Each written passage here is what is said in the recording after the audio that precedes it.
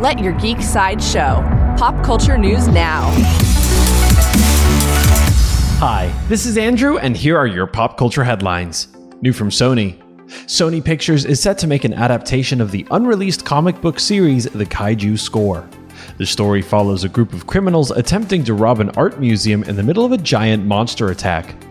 There is no further news about The Kaiju Score at this time. Coming soon from HBO. HBO is set to adapt Michael Crichton's sci-fi thriller series Sphere. The series will be produced by Westworld's Lisa Joy, Jonathan Nolan, and Robert Downey Jr. It follows a group of scientists who discover an alien sphere underwater, which ends up warping the scientists' perception of reality, leading to deadly twists and turns. New from CBS All Access.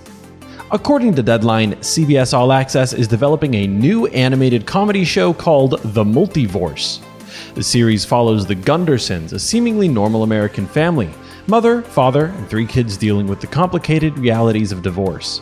The kids will switch between weekends with their dad at his apartment and their warrior queen mother in her very exciting and often very dangerous kingdom somewhere in the multiverse. Coming soon from Netflix. In an interview with comicbook.com, actor John DiMaggio confirmed a 3rd season of Disenchantment. He was not able to confirm any more details about the plot or release date.